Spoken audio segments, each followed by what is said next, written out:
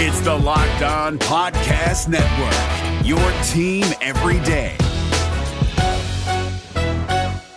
We're driven by the search for better, but when it comes to hiring, the best way to search for a candidate isn't to search at all. Don't search, match with Indeed. 93% of employers agree Indeed delivers the highest quality matches compared to other job sites, according to a recent Indeed survey. And listeners of this show will get a $75 sponsored job credit to get your jobs more visibility at Indeed.com/podcast. Just go to Indeed.com/podcast right now and support our show by saying you heard about Indeed on this podcast. Indeed.com/podcast. Terms and conditions apply. Need to hire? You need Indeed. Wilson, you sent the game-winning email at the buzzer, avoiding a 4:55 meeting on everyone's calendar. How did you do it? I got a huge assist from Grammarly, an AI writing partner that helped me make my point. 96% of Grammarly users say that it helps them craft more impactful writing. Would you agree? Grammarly helped adjust my tone to navigate tough work conversations. And it works everywhere I write, so I can quickly communicate effectively. Your teammate used Grammarly to summarize an important document, making a 3-pointer. How did he do it? It only took one click. When everyone uses Grammarly, everything just makes sense. You made an incredible slam dunk to end the game. The meeting was canceled, and your team will go home champions. Go to Grammarly.com/podcast to download it for free. That's Grammarly.com/podcast. Easier said, done.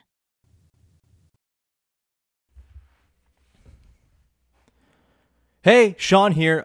Just before we get into today's episode, I just want to give you a heads up. Our guest is PD Webb, who is one of the smartest draft people you will possibly find. It was a fantastic conversation. It was originally scheduled to go just 30 minutes. We ended up going an hour, so this is going to be a 2-part podcast. I just wanted to note, though, PD was traveling, doing a scouting trip. He was in a hotel room with kind of shoddy Wi-Fi, and his microphone was kind of acting up on him a little bit. It's still very listenable. There's just a couple of stretches here where the mic is a little bit dynamic and kind of drops down and very low, and sort of it's difficult to pick up. But for the most part, sounds good, and the content inside it is fantastic because PD Webb is a freaking genius when it comes to player development and draft prospects and the whole shebang. So hope you enjoy it. This is part 1 of 2. We dive into the Jalens Green, Jalens Suggs, taking a bit of a deeper dive than we have already here on the podcast. Then tomorrow, we talk a lot about Evan Mobley. There's some very tantalizing stuff about Evan Mobley coming up tomorrow, and also a couple other guys. Sharif Cooper comes up on tomorrow's podcast in a very surprising way. So get ready for that on tomorrow's episode. But today, it's all about the Jalens with PD Webb. Enjoy. Oh, because when I shot, I expected to make it. So I don't shoot trying to miss. You are Locked On Raptors, part of the Locked On Podcast Network, your team every day. Canada, the NBA title is yours. We're going to overtime and a Hail Mary 3 by Mo Pete. Get that garbage out of here.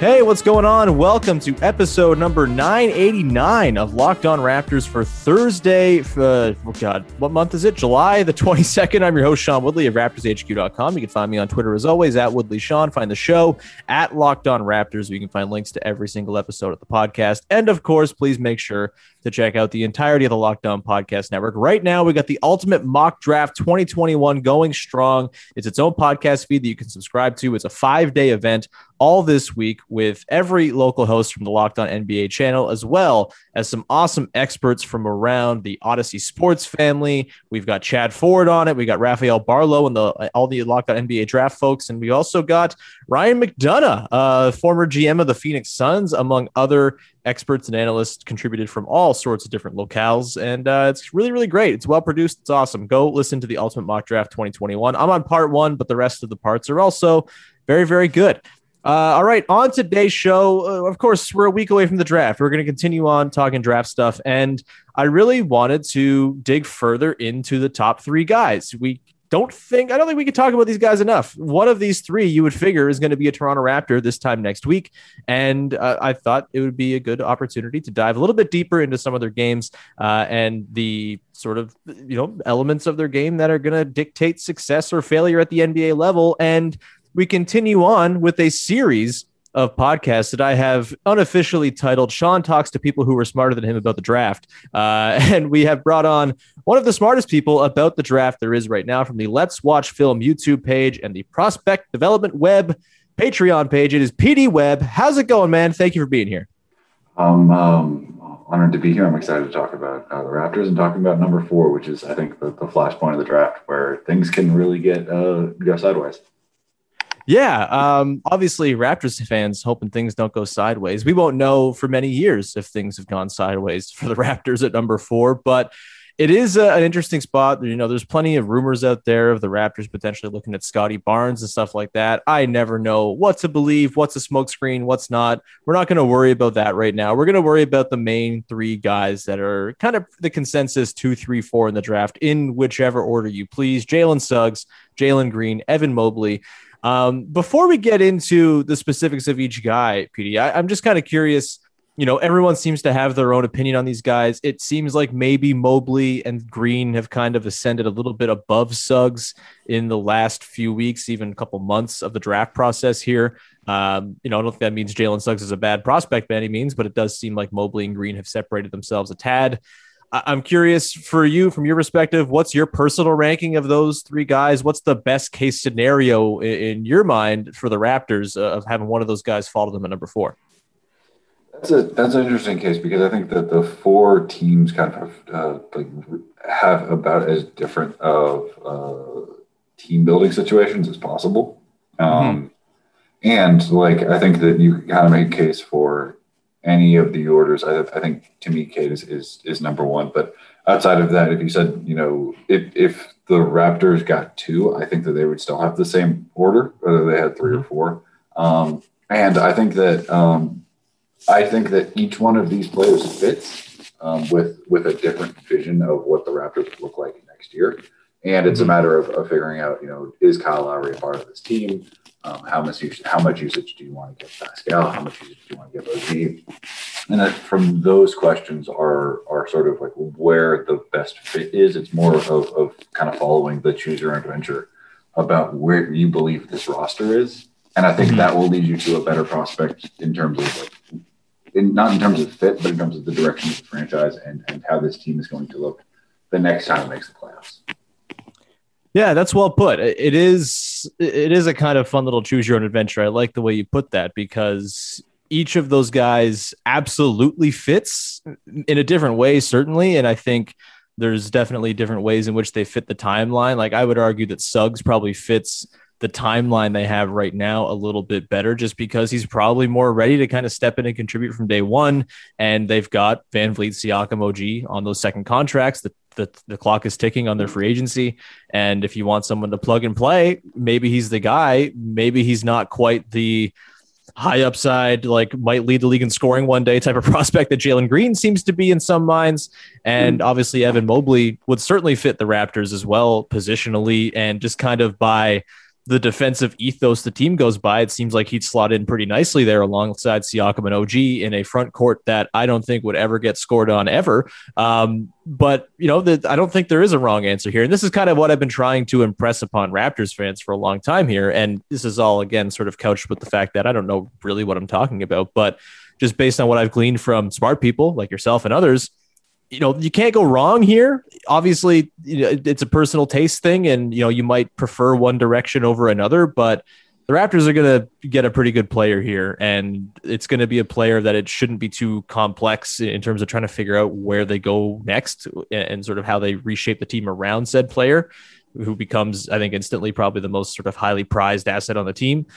I guess the question that I've kind of been thinking about this week, and I've had this sort of theory that I've been working on, and this very much could just be I cover the Raptors, and so this is the lens I view things through situation. But I've thrown this to a couple people, and I'll throw it to you. You can talk about these 3 guys all you want. I'm a big believer that situation is extremely important when it comes to the draft, and where a guy lands and the situation of the player development that's on hand is going to play a big role in how good that dude eventually becomes. You get some cases where it doesn't matter; they're transcendent talents; they'd be good anywhere. But when it comes to this sort of range, the Green, Mobley, Suggs, trio, Is there a case to be made that whoever ends up on the Raptors simply will probably end up being the best player? Like, is that too simplistic a view of the player development staffs? Is that too dismissive of the Cavs and the Rockets as franchises? Or is maybe that's something that I'm kind of onto by accident, just having a good theory that maybe makes some sense? I think that a player is more likely to be successful in a successful organization. That's certainly just like a thing that's true. I mean, basketball is a job, and it's like you're more likely to be happy and productive in a job that is going well than one that is on fire. It's just sort of the way this works, and the Raptors do have a more recent history of success than other franchises. Obviously, Houston was different, fairly recently, but they've had so much turnover that there is a track record from this organization of producing positive results. And the other three haven't. So in that way, like historically, you're sort of, you're correct in a tautological sense. I also think that you sort of hit on something that I kind of struggle with, is that like the Raptors development staff was, I would say, one of the best development staffs ever assembled. Sure. But there's been brain drain since then. Yeah. And there is a question about like the ship of Theseus. Is like, okay, so when is the Raptors development staff no longer the development staff? Sure. How many people have to leave? How many staffers have to be hired away? How many people who were instrumental in building that absolutely wonderful development environment that produced positive result after positive result after positive result? And is it still the best in the league? Has it flipped to second or third or seventh? I mean, there's a lot of great staffs, and this doesn't take anything away from the Raptors, but like the self-assessment of where this staff ranks, where its specific strengths are. Because like as each new person comes in and comes out of an organization, they add their own little flair. Sure.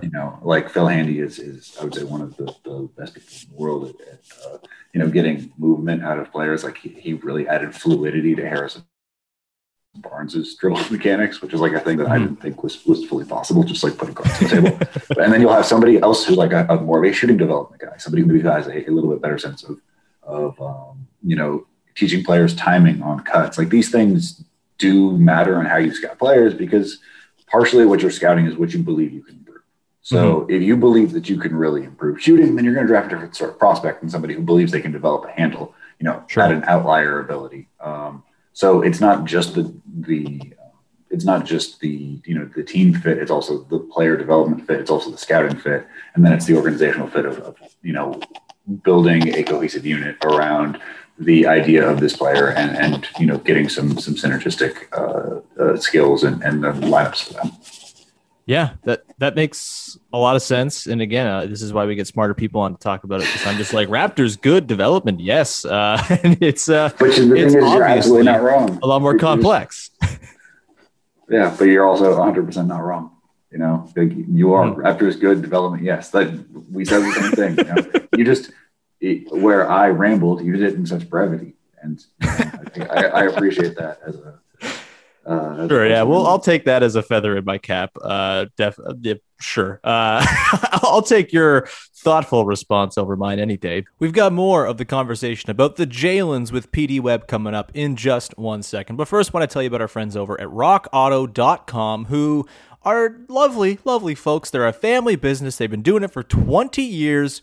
And for 20 years, they've been saving you money on car parts, money that the mechanic does not want to save you. For example, if you were to go to the mechanic, say you drive a Honda Odyssey.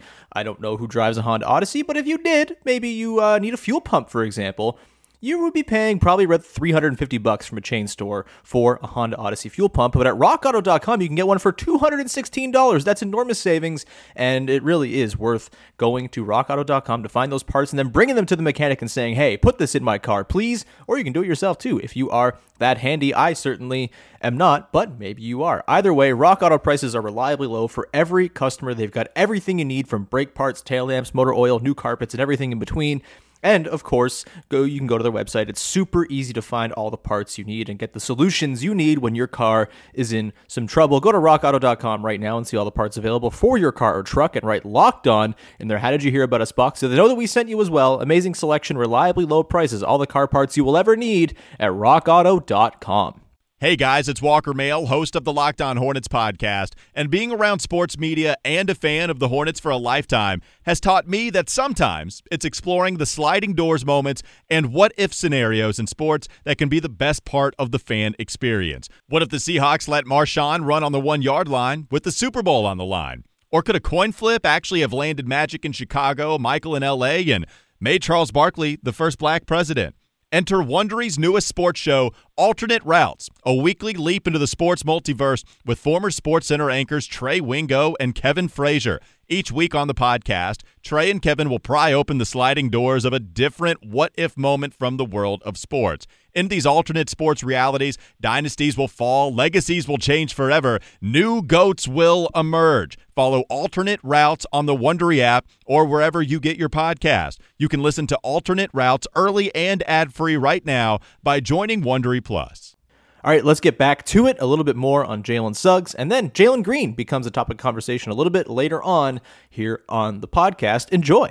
Let's kind of dive into these guys specifically, and we'll start with Jalens Suggs because he feels like the most likely to end up at number 4. I think maybe by virtue of that, he's someone I've talked myself into quite a bit, and I don't think it takes a lot of talking yourself into Jalens Suggs. There's a lot there to like. He's a big guard. He is explosive. He's a really good passer. He sees the floor quite well. In transition, he's just like a freaking marvel to watch, and with the amount of wonderful transition basketball the Raptors have played before the Tampa Hell season, that seems to fit into, kind of the things I like to watch the basketball team I like do. He's got the defensive instincts as well. He seems very Raptors-y in terms of like motor and leadership and all that stuff as well. So let's start with the good stuff, and then we can pivot into some stuff that maybe is cause for concern or that maybe knocks him down the ladder a little bit. But in terms of the stuff that really sort of makes him sing, if a Raptors fan is sitting there and the Raptors have taken him number 4, what's the number one thing you'll say to that fan to sort of convince them that, yeah, this is a really good pick. This is, this thing is something that he's going to bring to the table that is going to be really exciting. Okay. The first thing I would say to a Raptors fan who is trying to talk themselves into any pick is that you're not drafting as a bad team. You're drafting as a good team that had a bad year. And what that means, often when I talk to teams that are like fully rebuilding, it's talking about building positive developmental environments and building environments that make players make sense, and like that can be really difficult for certain archetypes. When you're on a good team, it's not that question at all. The question is, can you cover up their specific weaknesses and get extra value from them? How many times have we seen players who struggle to shoot, but they're put in an environment where everybody else has great gravity. They're allowed to cut. They're allowed to, they're encouraged to make more passes. And suddenly players like Kyle Anderson that maybe may not be a great fit on a bad team, but you put them on a team where their context makes, more sense and you can offset their specific idiosyncrasies. And suddenly you have an awesome player. It's just not a player that's particularly useful on a bad team. Sure. So I think using that framework of saying like, okay, so at what concerns can we take away from all of these prospects? The first thing I'd say about Jalens Suggs is like Jalens Suggs wins basketball games, and like he is somebody who's very much wired to win, which is something you really want if you're expecting a player to help a good team, rather than coming around on a slower development curve. Oftentimes, like what potential means is that they're really bright flashes, and sometimes you have to wait between flashes. There's a lot of guys in the middle of the water who sort of fit that description. With Suggs, you get really steady, consistent play with very little, I would say, low moments. Most of those low moments come from when he's like expected to handle the ball a lot. His handle can be crawled into, and he has some issues stringing together counters. He's not super flexible and doesn't necessarily have like a lot of competitiveness in his handle. So if you're a Raptors fan, the question that you need to ask is like, can we create an environment where Suggs can attack, secondary actions, can play within a motion offense and not have to create, in a 1-4 flat high pick and roll situation? Do we have the creators to start, not that he can't like be a primary ball handler, but you just don't want him to be responsible for breaking down a defense and letting, defenders, crawl into his counters and crawl into, his body as much. And if the answer is yes, is that you believe that like Pascal is the person who Pascal and if Kyle resigns, like you absolutely do have those circumstances, and you get all of the upsides of him with none of the downsides. Sure. Along with, I should mention, like good defense, the ability to be strong enough to handle some wings. Like there is in the world where you are a fan who believes that the Lowry is coming back in, that Pascal's slump this year was much more a circumstance thing and just like a year of weirdness that we can all agree maybe didn't happen. Then like Suggs is a perfectly cut puzzle piece to click into this team to get back into the playoffs. Yeah, that makes sense. I guess then the question is, if you can help sort of fill in those gaps and sort of, have him not have to be the number one ball handler in year one, for example, is there the capacity there for him to potentially blossom into that, to be the lead guard, the lead ball handler in an offense, and actually have that capacity to break defenses down? I'm always fascinated by this, and this is well beyond things I understand, but in terms of skills that are moldable, things that can be rectified, that can be fixed versus things that can't. I'm curious with Suggs, you mentioned maybe the sort of lack of a really, deft handle, maybe sort of a straight line drive type guy as opposed to having those counters built in. Do you view those things as things that can be taught and, sort of nurtured along, or is there sort of like physical limitations that are just kind of always going to be there? You mentioned maybe lack of flexibility and things like that. Maybe he's too rigid to ever, kind of develop that sort of smooth driving game where there are counters, there are sort of different things he can do. What do you view him? How do you view him as a guy who could potentially develop those things, or is he kind of stuck with, those flaws for good? So I don't think of basketball skills as things that can't be learned.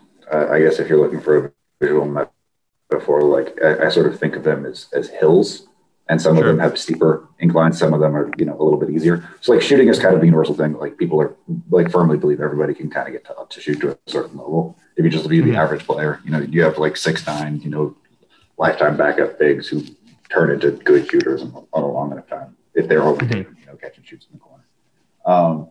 Handles is a little bit difficult because it's so many interlocking systems. It's the perception action coupling of knowing to do what move when. It's the ability to raise and lower your center of gravity. It's the ability to have high flexibility and sell moves. I think there is for sure development for him. It's just a matter of how quickly that comes into how far up the hill he gets. I tend to view it as one of the harder things because like the more systems that are happening, just like it's more complicated. And, I think that it's easier if it doesn't need to be developed. Like if you're in a circumstance where like, hey, we need your handle to get better because we're throwing you in the deep end. So like your handle has to get better right now or you're going to get eaten alive.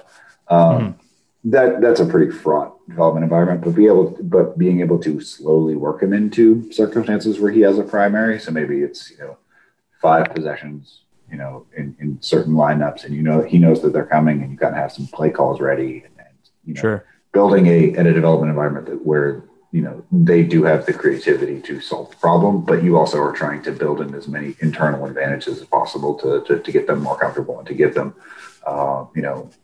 as much of a head start as possible. Like those things are certainly feasible, and I think things that good staffs do well. But everyone's mileage will vary on how you believe that handle specifically develops for guys who lack a bit of fluidity. Makes sense. And then you mentioned the shooting and how that's maybe a thing that people kind of believe that's something that can be taught pretty easily. Obviously, that is the thing that Suggs, if you just kind of look at his, basketball reference page, the 3-point percentage pops out. And that's been a thing that, has been kind of a question, but also maybe not so much of a question. Is that anything to worry about? I think it was 33.7% this year in college, in a pretty, easy to operate within, relatively speaking, offensive environment with Gonzaga with all the weapons they had. Is there any sort of cause for concern with the shot, the mechanics, anything like that? My sort of untrained eyes seems to think, that seems pretty reasonable. Doesn't look like it's an ugly shot necessarily, but what's your view on the shot with Suggs and its ability to be sort of, coached up to a more league average or even better level? I think that Suggs is a pretty projectable shooter. I think that big thing that's going to be different from his college and NBA role is just how much he has to shoot off the dribble, or how much he needs to. He took, like half of his shots off the dribble roughly from three, and just like that's not going to be what he's expected to do. And obviously, shots off the dribble are much harder, especially when he's not creating a huge amount of separation, so he's shooting into smaller windows. The smaller the window, off the dribble, those are just naturally harder shots. So I think that there's some shot selection bias where if you take, harder shots, your numbers just naturally slide down. That's why, Dame Lillard will probably never have a season that looks like truly spectacular. It's because Dame Lillard has to take some tough shots within the structure of Portland's offense historically. So I think that there's a lot of optimism just for a reallocation of his shot profile from his college role to his NBA role will just, I think, result in like 3 or 4 percentage points just popping up. I don't think there's that much to be concerned about unless you're forecasting him to be a primary. And then there's probably a small amount of, because then it's probably going to slide a little more as those contests get tighter and then those spaces close down faster. All right, Jalens Green is the focus of the back part of this podcast with PD Webb. We'll get to that in 1 second, but first I got to tell you about our friends over at betonline.ag, the fastest and easiest way to bet on all of your favorite sports action from MLB, NBA, NHL, UFC, MMA. Yes, the NHL and NBA seasons are over, but you can bet on next season already. Go and do it. Get some futures bets down now and have some fun before the next pitch, tip-off, whatever it might be to commence the sporting event of your choice. Go to BetOnline on your laptop or mobile device and check out all the great sporting news, sign-up bonuses, and contest information. Don't sit on the sidelines anymore, as this is your chance to get into the game as teams prep for their runs to the playoffs. Head to the website or use your mobile device and sign up today to receive a 50% welcome bonus on your first deposit, meaning if you put in $100 at the top of your account, you're going to get $150 to play with, courtesy of BetOnline. That is a wonderful deal. You just got to use the promo code LOCKEDON, all one word, at betonline.ag, your online sportsbook experts. No matter what moves you made last year, TurboTax experts make them count. Did you say no to a big wedding and elope at the county courthouse? That's a move. Did you go back to school to get your degree? That's a move. Did you relocate for a fresh start? Well, that's literally a move. Maybe you moved into a houseboat instead of a house, or switched gears from rideshare driving to video game streaming. Or you rode the stock market to the moon and back. TurboTax experts make all your moves count, getting you every credit and deduction you deserve. They'll file with 100% accuracy and get you your max refund guaranteed. So, switch to TurboTax. Make your moves. They'll make them count. See guarantee details at turbotax.com/guarantees. Experts only available with TurboTax Live. All right, let's finish off the conversation with PD Webb. It's a good one. We talk all about Jalens Green and why he's so freaking exciting to close out the show. Enjoy. Makes sense. We can pivot attention from Suggs to let's go Jalens Green next. Doesn't seem like he's going to be there at 4. I suppose there's a world in which the Rockets go for Suggs 2, and then it kind of cascades from there. And the Raptors end up getting Green because Mobley is sort of the apple of the Cavs' eye. He certainly profiles as the type of half-court, scoring option the Raptors have desperately needed ever since Kawhi Leonard left. That's been their big issue. They just have a lot of trouble breaking things down in the half-court. Fred VanVleet's 6 feet tall, can't score at the rim. Pascal Siakam's handle's wonky, and, he's gotten better, and he's a very good playmaker now, but he's obviously, I think kind of realistically a number 2 option. And then OG Anunoby, that there's a lot to dream on there, but it's also a lot to expect for him to ascend from where he is now to where you'd like him to be to kind of assume that number 1 role. So I think assuming that or predicting that is kind of unfair. Jalens Green figures if you get that guy, slot him in at number 2, and maybe again not near 1, but as you go along, maybe he kind of ascends pretty quickly to that number 1 scoring option. I'll kind of frame it the same way. What is there to be excited about Green? Obviously the scoring is there. There's other stuff too, I'm sure. If the Raptors end up with Green at 4, is it like an absolute steal? Is it an absolute coup? Or are there things to be concerned about there? What's your read on Green? And, if he were to fall with the Raptors, what should be the overwhelming response from onlookers? I mean, incredibly excited. I mean, it's hard to watch Jalens Green play basketball and not come away with that impression. He is a tremendously fun basketball player to watch. I think this reading of sort of depends on two facts. The first one being like Kyle Lowry is most likely coming back, and you have a primary ball handler, and then maybe a little less off. Maybe you are inferring a little more about Pascal and OG from this season, and their struggles, being like, okay, that was more real than maybe our first category of guy. If we're just thinking about types of guys, the first category guy was like, yeah, that wasn't real at all. Don't even worry about it. Tampa, not Toronto. Doesn't count. Our second guy's like, well, okay, I kind of think there might be concerns with Pascal. You should really be excited about Green because Green is, I would say, probably the best bet in this class to average 25 points a game. Like, I would say, I think that's far and away the easiest money on the board.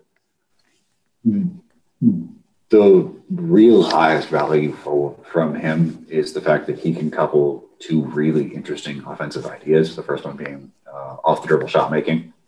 Green shot like 30, almost 37% from NBA three because he's in the G League. Taking a extremely difficult shot profile. Again, he's able to create space with step back, side steps, loves to pull out of hang dribbles. He's creating off the bounce to get his own shot and shooting what I would say is a good NBA percentage doing so. And then has a solid amount of catch and shoots and a little bit of movement, but that's not as much considering how often the ball was in his hands with the Ignite. So you have this sort of on-ball shot creator for himself and the ability to create rotations out of that. He's a developing passer. I think there's a lot of good reads in there, but it's not as honed as his scoring ability. Sure. The second thing is that you can use him in a similar concept as how New Orleans in the second half of the year use Zion, or as under Chris Finch, Anthony Edwards was used. It's just though you just keep him in movement and make defenses worry about the fact that if he gets a little bit of a step, somebody's showing up on Sports Center. Right. And just giving him as many tilted catches as possible. So, really going deep into your, strange offensive sets bag where there's always a movement trying to get Jalens Green running into space at full speed. And then actions can flow out of that for others. Or the defense just has to rotate a little bit, make sure there's no look at the rim. Okay, well then suddenly you have a pop for Pascal. Pascal getting open shots has been huge for him. When he's hit, though, he's turned into a different sort of player. And so this idea would be one where you are using, even if Jalen Green doesn't touch the ball in that possession, to unlock that, to buffer against some of those worries that may have been from the Tampa season with Pascal and OG and their creation ceilings while Kyle has lost a little bit of step, but yes, he can shoot off the dribble, but defenses are going to respect the amount of advantage he can create less and less as this year goes on and going forward.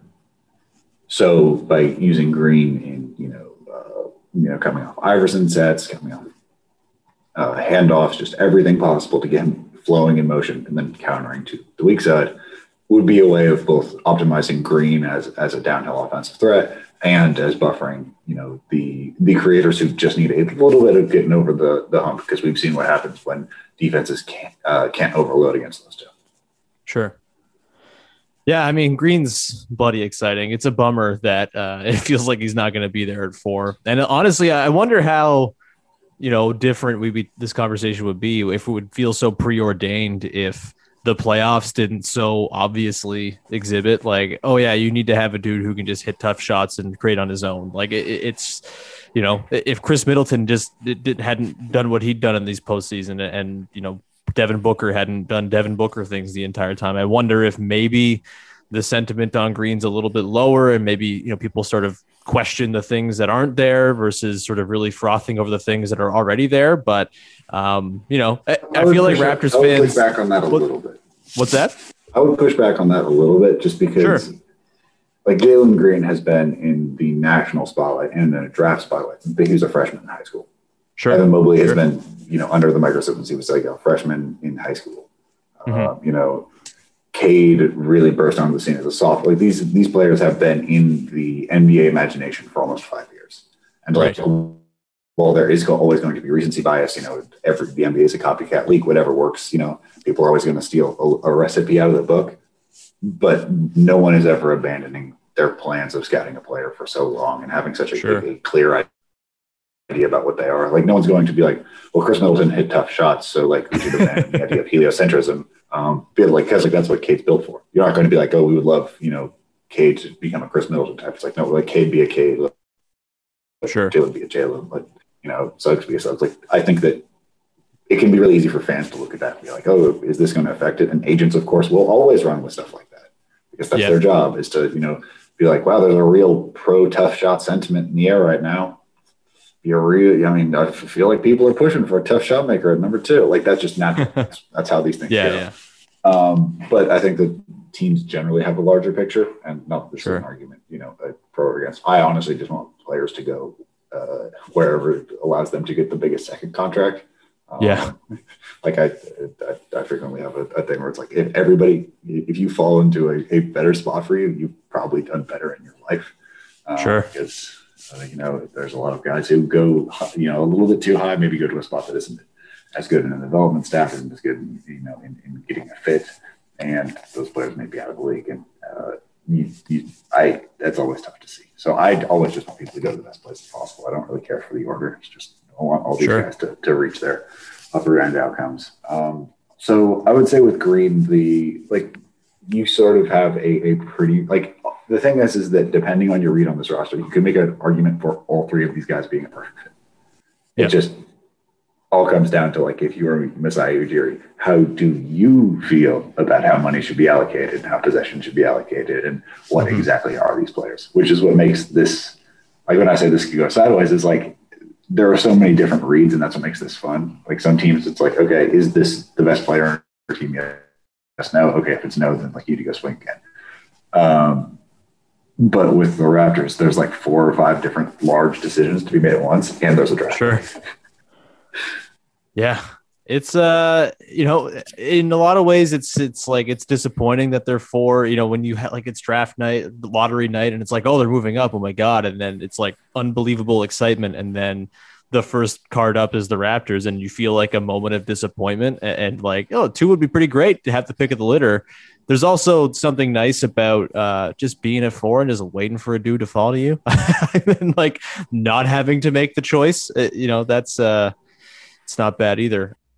And that brings us to the end of part 1 of this conversation with PD Webb. Tomorrow, as teased off the top, we get into Evan Mobley with some very, very exciting stuff. At one point, I have a physical reaction to something that PD Webb describes about Evan Mobley playing defense. It's very, very exciting stuff. I'm ready to have my heart broken by Evan Mobley getting drafted 1 spot ahead of the Toronto Raptors on draft night, surely. But that is for next week. For tomorrow is the full detailed talk about Evan Mobley. We also get into an interesting question where I pose the question to PD. If you were to reach on someone at number 4, who would you take? And the answer may surprise you. It's a lot of fun. So get ready for that tomorrow. And that's going to do it for today. Thank you so much for tuning in. Thanks again to PD for hopping on the podcast. Thanks to anyone who persevered through the audio inconsistencies there. Again, adverse situation. PD's on the road scouting high school basketball and stuff. He's a very, very busy man, and he was kind enough to give the time, and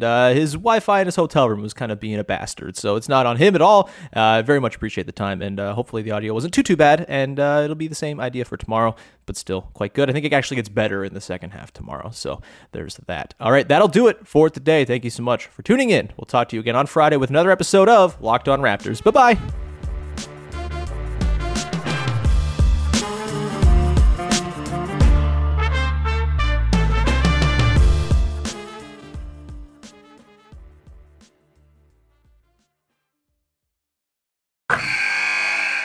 Wilson, you sent the game-winning email at the buzzer, avoiding a 4:55 meeting on everyone's calendar. How did you do it?